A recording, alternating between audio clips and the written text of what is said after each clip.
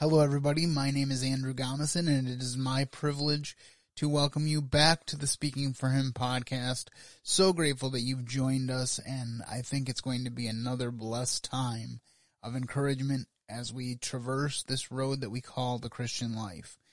I'm excited to once again be digging in with you to The Chosen Season 2, and I realized as I was looking back at my notes that it's actually been quite a while since we did an episode, and so I'm really glad to be back here with The Chosen Season 2 episode, I Saw You, and so we'll be digging into that today. But before we do, I want to talk to you about what is going on.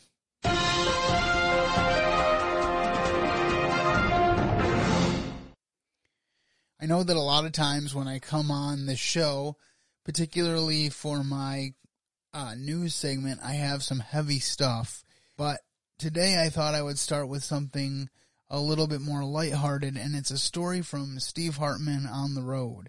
Now, if you have a chance to follow Steve on social media, I would recommend that you do that. Steve does human interest stories for CBS, and he just has a really great narrative style about him, and just the stories that he finds are awesome. And this particular story that I'm about to share with you is one that actually took place a couple of years ago. It would be nice to have an update, but I was just struck by this story again this week, and I couldn't not share it. So enjoy this story of friendship and love as a very special child gets a very special happy birthday. How do kids behave when no grown-ups are around? Danette Mabes of South Brunswick, New Jersey says you never really know. Because you're not watching him at that moment and at that time. She had always just assumed her son was good. Right. Until recently, when 13-year-old Gavin Mabes got caught on tape, showing his true character. Oh my God. Gavin and some middle school friends had just arrived at a skate park. The park was empty, except for little Carter Brunel, who was here with his mother celebrating his 5th birthday. Carter is autistic.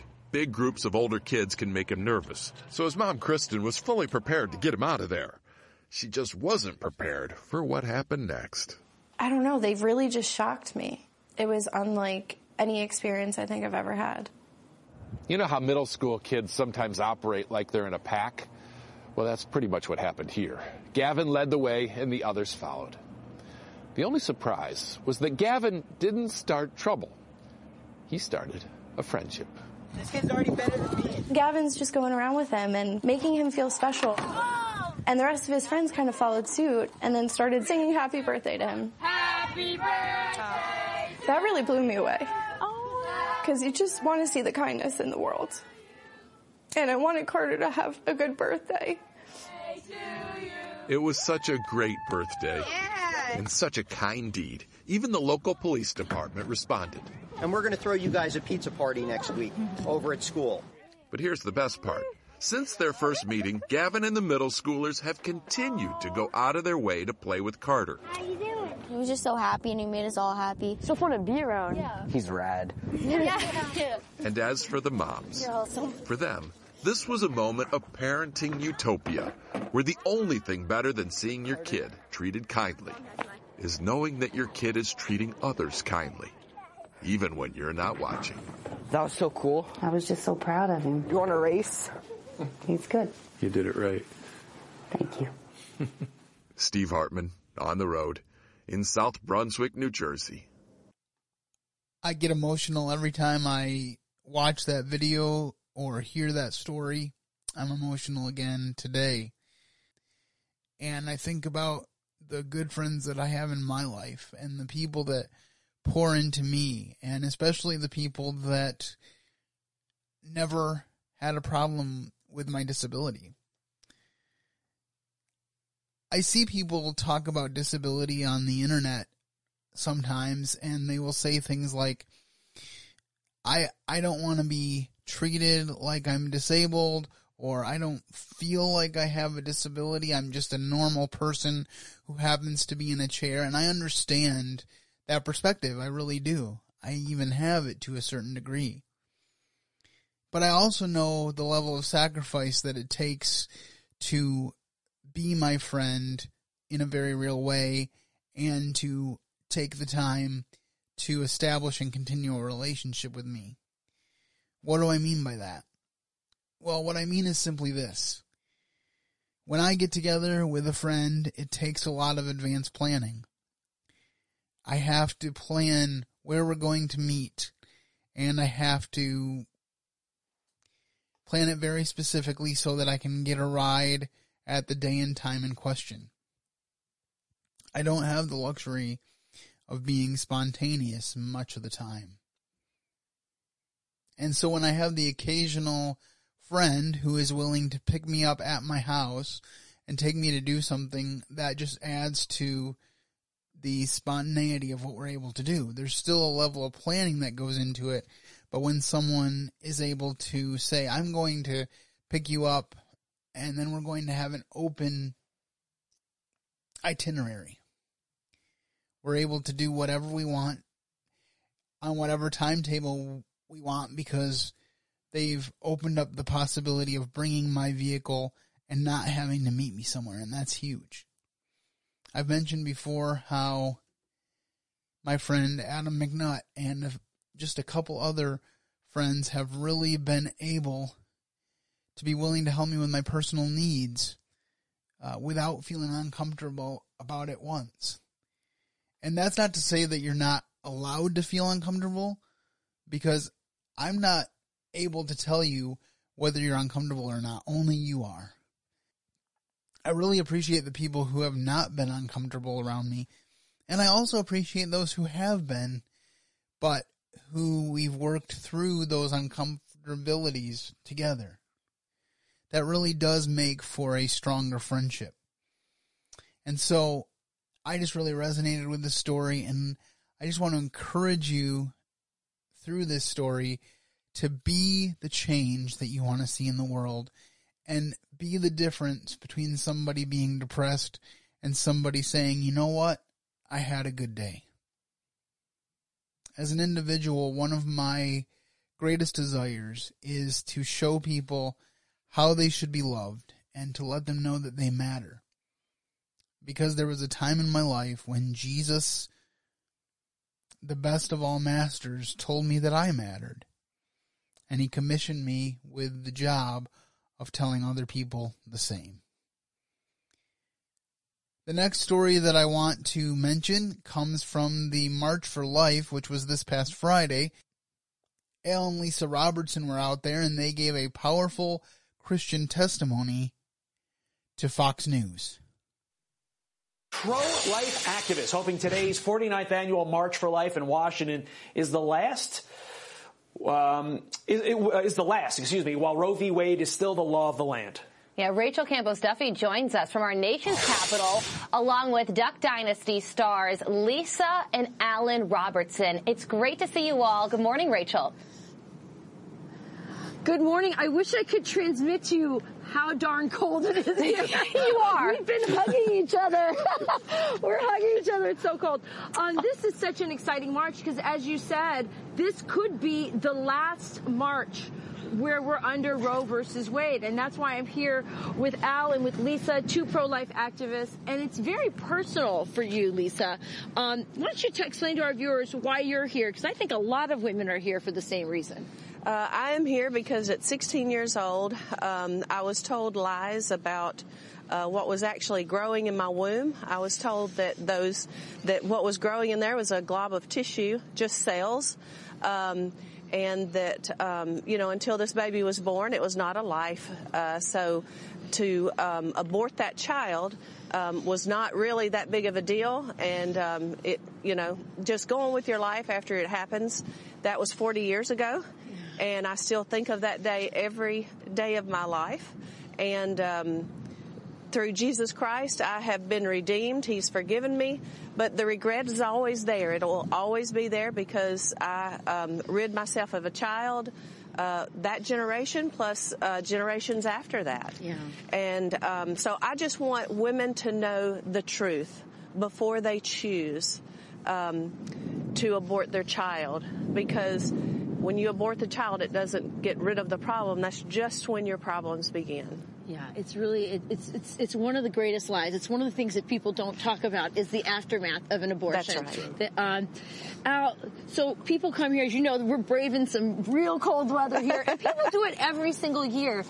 And you're people of faith. People come here and they pray. Right. They pray to end Roe versus Wade, and we might be on the cusp of that. What does that mean to you? Well, it's obviously very exciting, what's happening. I feel like the pro-life movement is now the pro-love movement. Yeah. I mean, we've really shown that. And, around town last night, all the young people I saw, just groups and groups and groups of young people. That gives me great hope that as we go forward, that we're going to get this behind us and get this curse off of our country. Yeah. Yeah, I would love to see that rebranded, the pro-love movement. That's there is a lot of love here. There's a lot of youth. Technology has obviously been on the side of this movement with 4D ultrasound. Right. And you can't have a baby and not know it's a baby. That's exactly right. When you actually given birth, you know what really happened. It's so great having you, that you've dedicated your lives to serving God, but to serving this movement as well. It's so great having you here today. Thank you. I just thought that was a very powerful testimony from Al and Lisa Robertson, especially Lisa's personal story of tragedy, of how she was deceived into believing that it was a clump of cells and not a human individual. And now she is redeemed by God. She has given her sin to Jesus, and he has exchanged it for his righteousness, as we've talked about on this program. It's the most wonderful thing that can happen in your life, but she still lives with the reality of that abortion. And I think it's a good testimony to us that sin can be forgiven, but the ramifications of the sin can stick with us. And I think it's really great that she's encouraging people, hey, don't make the mistake I did. Because sometimes the mistakes that we make can cause us to be silent, but she is choosing to speak out, and I think that's great. The other thing I want to point out, which again I've talked about before, so I'm not going to belabor the point, is the fact that we're long past a time, technology-wise, where you can say that the unborn child is not a baby. There might have been a time in the 70s when Roe versus Wade first came down when you could make that excuse. We didn't have, as Rachel Duffy said in this piece, 4D ultrasound back then. And I have said on numerous platforms, I think even on this podcast, that we are in a time where you can say that you should have the legal right to abortion, but you are no longer able to say that abortion is not murder. Because technology tells us that the unborn baby is in fact a baby. The reality is that a unborn baby will only ever be a baby because that's what it starts out as, and that's what it comes out of the womb as. And it's pretty sad that for many unborn babies, the most dangerous place for them to be is in the womb.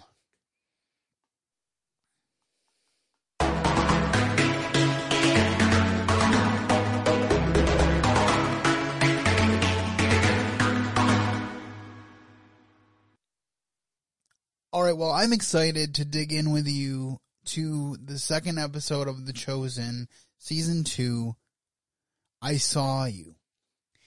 And before I do that, though, I want to share some excerpts from a video that Dallas Jenkins did about a month ago regarding some of the issues that people have taken with The Chosen.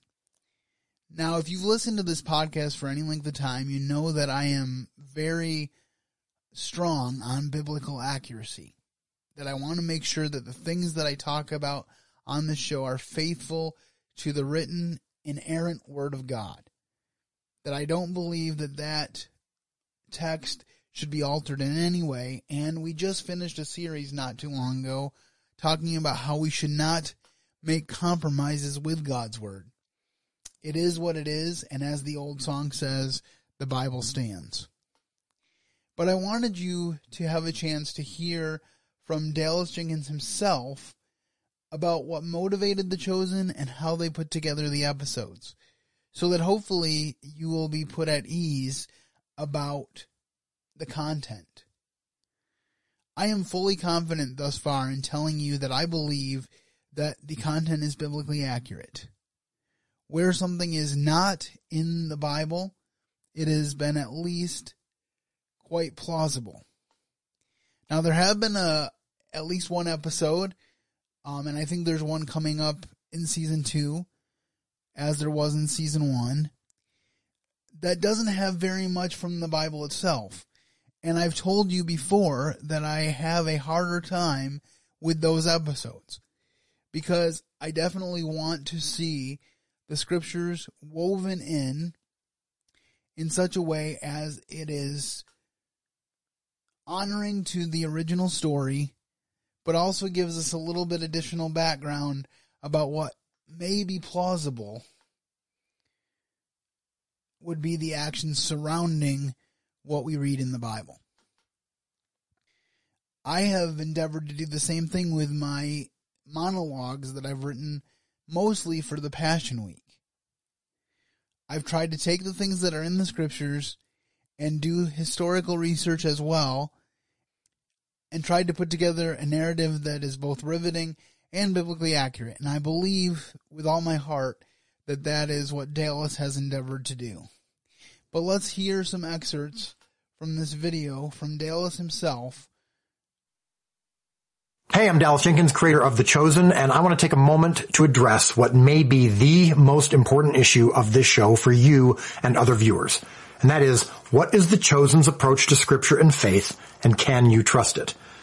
Now, this video is, for lack of a better term, somewhat of a statement of faith for The Chosen. So if you have questions or concerns about the show, or if you have a friend who's on the fence about watching the show because of similar concerns, this is the video to watch. Now, right off the bat, I want to make something very clear. The Chosen is a narrative show, which means it's not a documentary. It's also not a church. It's not a nonprofit ministry. It's not formally connected to a denomination or faith tradition. And it's absolutely not a replacement for Scripture. It's a show.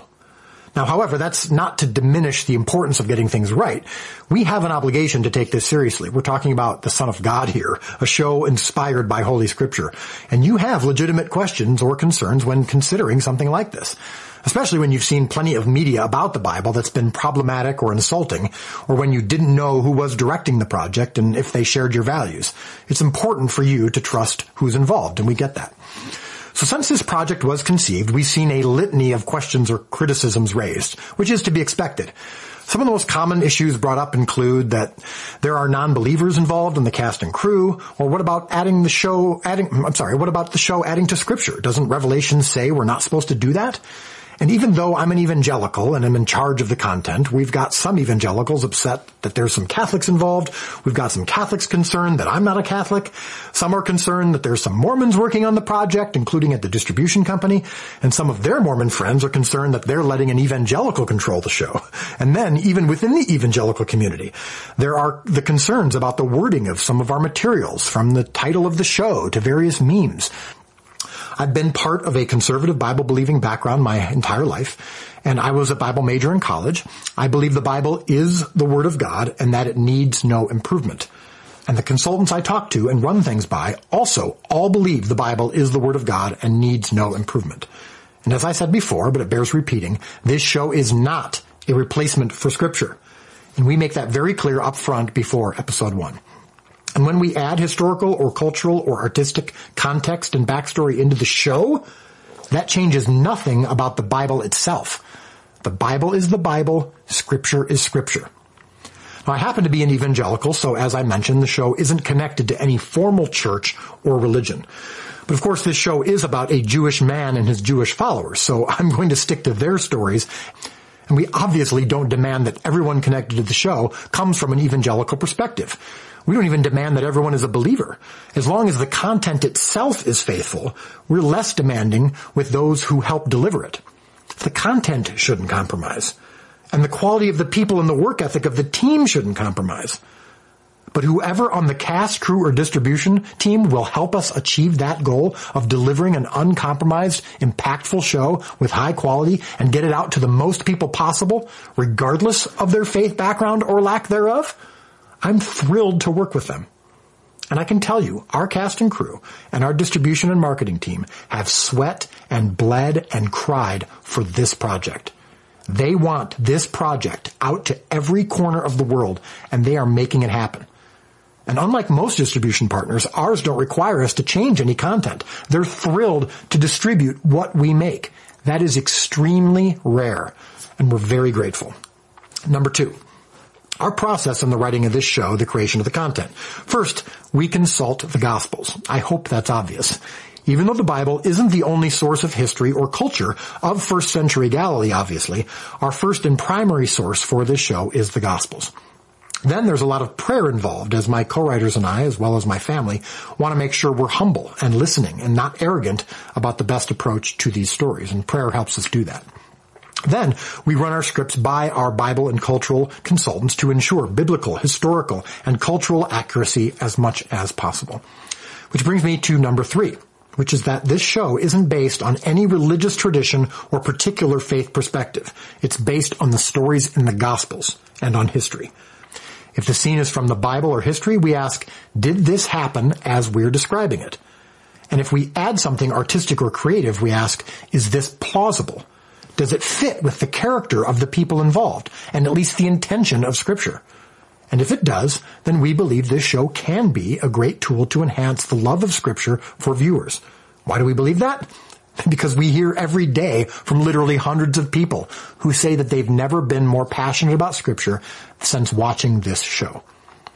Number 4, when I'm constructing the content of the show, as well as all our behind-the-scenes and supporting content, I am not trying to please or seek the approval of any one person or group, including commenters on social media or critics, and there's been plenty. I've been called a heretic for working with people of other faiths or traditions, or for sitting down to discuss the show with them on video, and I've been called a blasphemer from some members of those other faiths. So when you're concerned that I'm working with someone or talking to someone of a different denomination or faith tradition, believe me, they've got people who are asking them why they're working with me. But I'm okay with that. As long as I'm doing the right thing before God, I don't mind being criticized. The only one I'm seeking the approval of is God, and many times my wife. Now, I mentioned earlier that we have consultants. They include a Messianic Jewish rabbi, a Catholic priest, and an evangelical scholar. You can see them in our Bible Roundtable videos. Now, that's not about seeking approval, as they and we obviously don't agree on everything. That's about seeking information so that we can make rational, informed decisions. Now, there was a lot in that video, and obviously, for sake of time, I'm not going to play the whole video here, but I just wanted you to hear some of these highlights and give you a few comments, although I think that, above all, Dallas should speak for himself. But just a couple things that I want to point out. First of all, he said that the Word of God is the Word of God and should not be altered and cannot be improved upon. I thought that was a very important thing.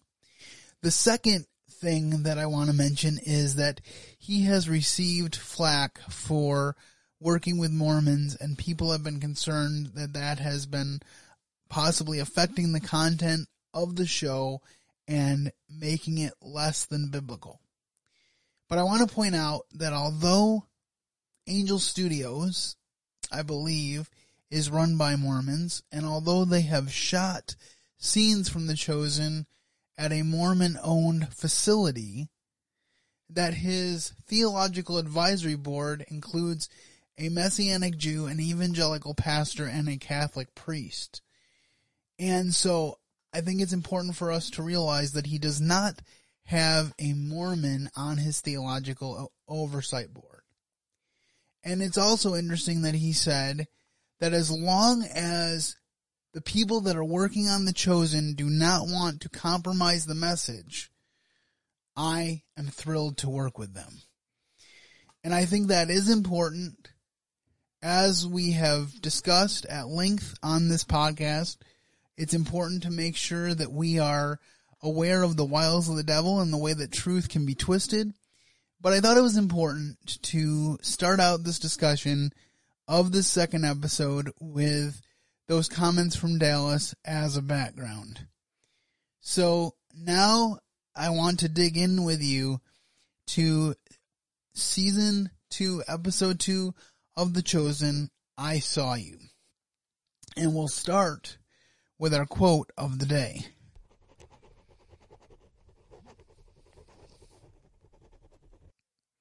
This quote really resonates with me, so much so that I put it on my Facebook last night after rewatching the episode, and I got a little emotional thinking about it again today when I watched the episode for the third time.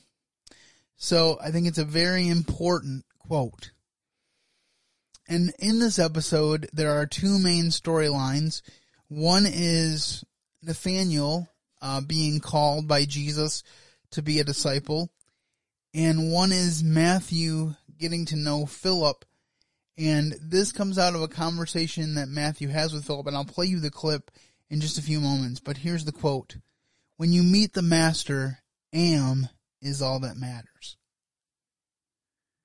I think this is so important because when you look at the Bible, you see not a bunch of people that have it all together, and so that's why they're serving God, because they're just so perfect and that's why God chose them. No, you see flawed individuals who are used despite their flaws.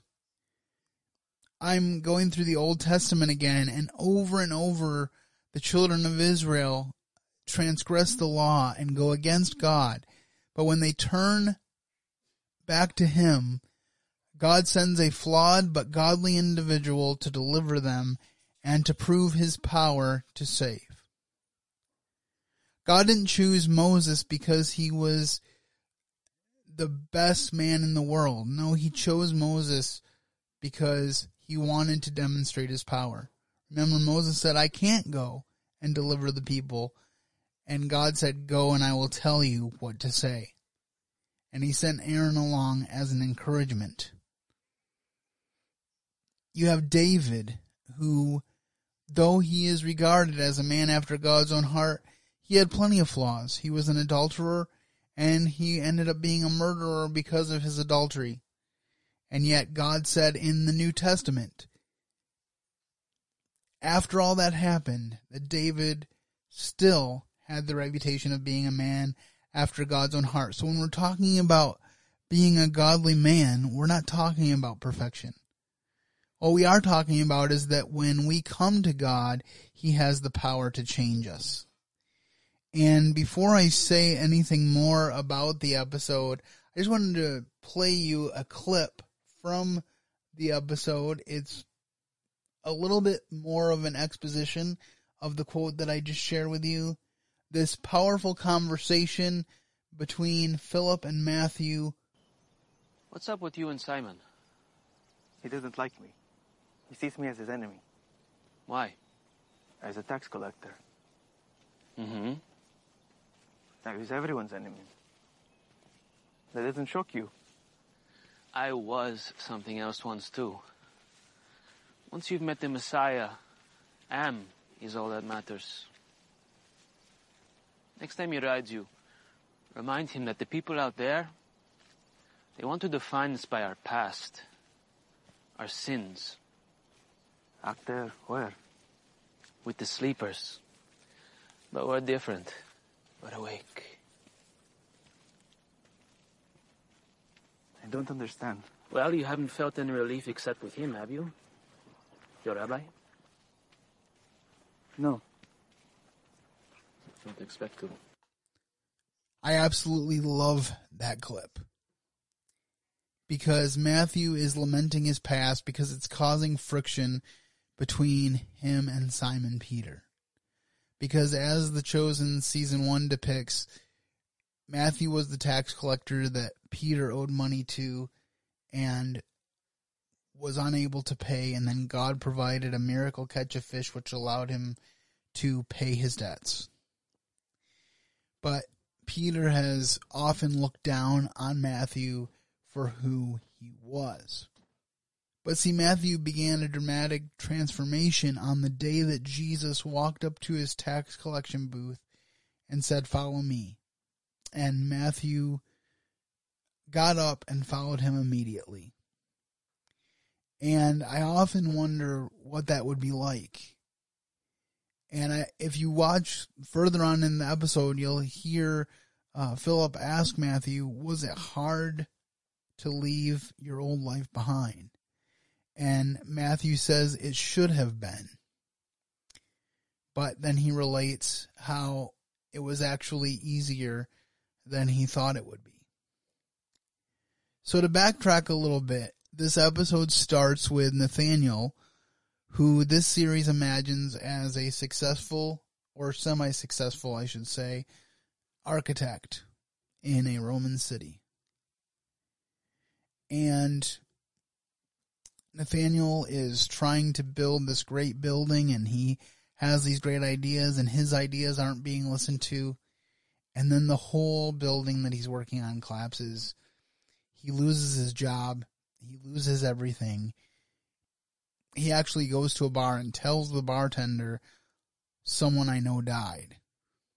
And through the course of the conversation, it becomes apparent that what he's talking about is his old self and his dreams died with the collapse of that building.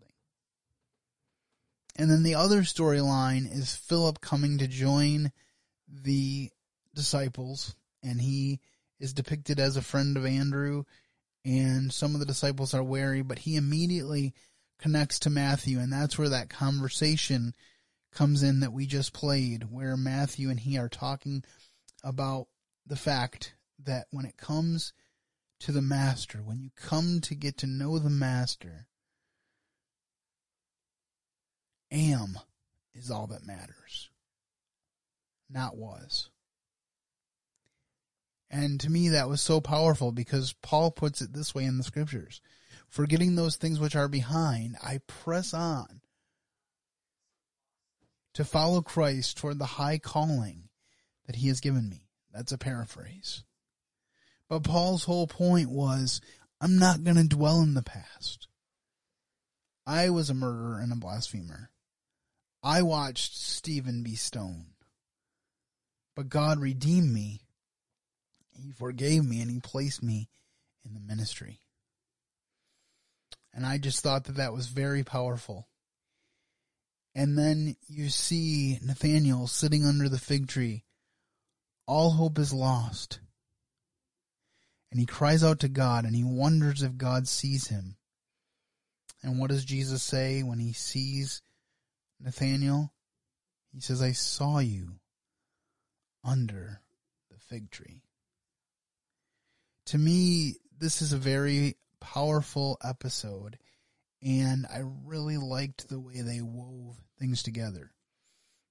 As I said earlier on, there are some times where you're like, it seems like they took a lot of liberty, and it's a little bit more uncomfortable when it's less from the Bible, but I really feel like the things that they portrayed in this episode are woven together well.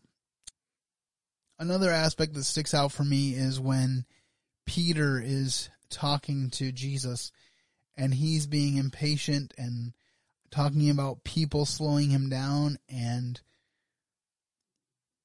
Jesus just says, if you feel like people are slowing you down, maybe it's a sign that you should slow down.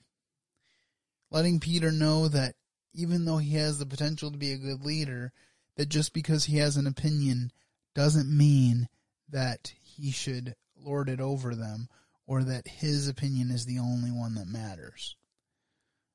Peter is definitely all about control and making sure things go right, but in the effort to do that, we notice in the scriptures that he made a fair amount of mistakes, and so it's just an important thing as we consider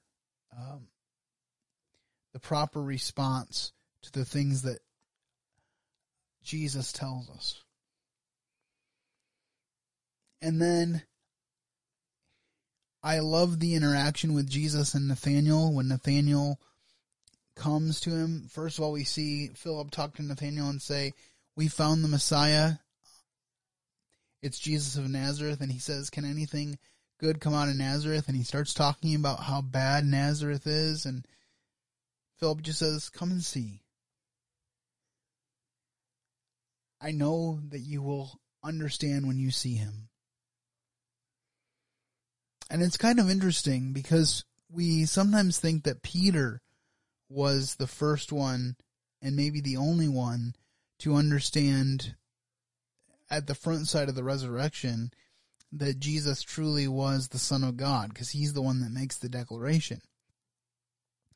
But one thing you realize as you study, and one thing that was highlighted in this episode, is that Nathanael says right out of the gate, when he first meets Jesus, he says, "You are the Son of God." And I just think that's a very powerful thing. When we meet Jesus, when we have an encounter with the living Christ, we basically have one of two experiences. Either we harden ourselves to the truth and we make ourselves believe that it doesn't matter that Jesus is the Christ, or we surrender and give him everything that we have.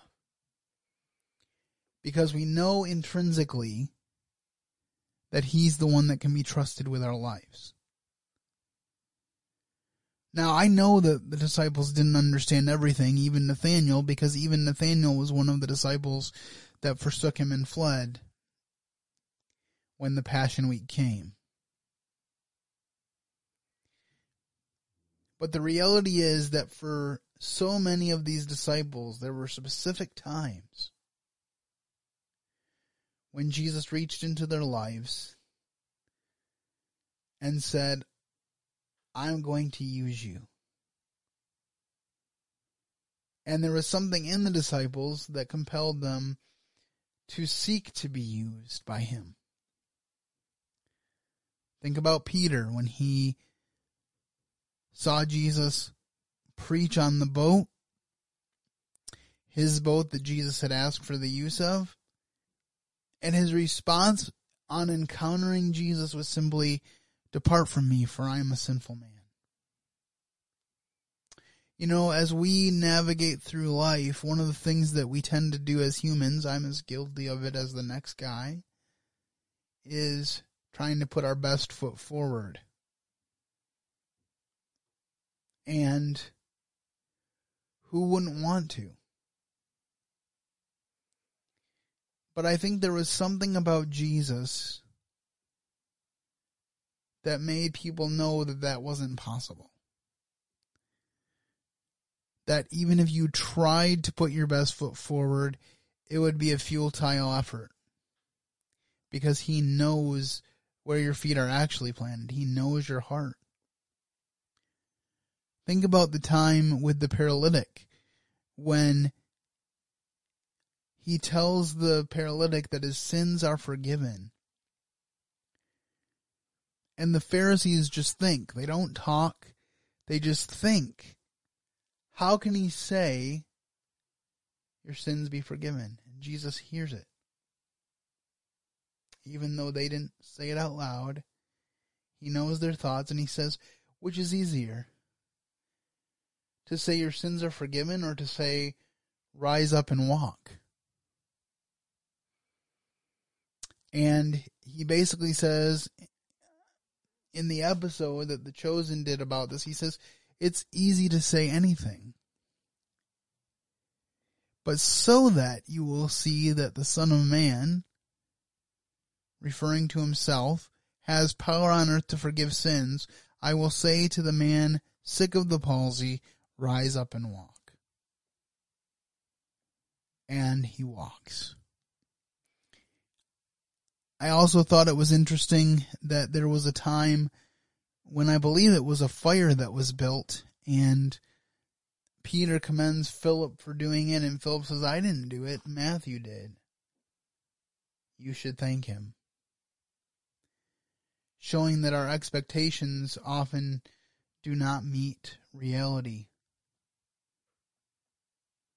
And I found it interesting that they had Peter take a negative view of Matthew writing down an account of Jesus for safety reasons. And yet we know that Peter will one day write his own book. I have resonated so much with Peter throughout my life, especially as a believer, someone who wants to do the right thing, but often has his mouth get the better of him. But I'm thankful, as we said earlier, that God loves me and sees my potential and not who I was before I met him. Because Jesus told us in John, without me, you can do nothing. But he also said through Paul that we can do all things through him who gives us strength. Now, that means having to do what God wants us to do and not follow our own agenda.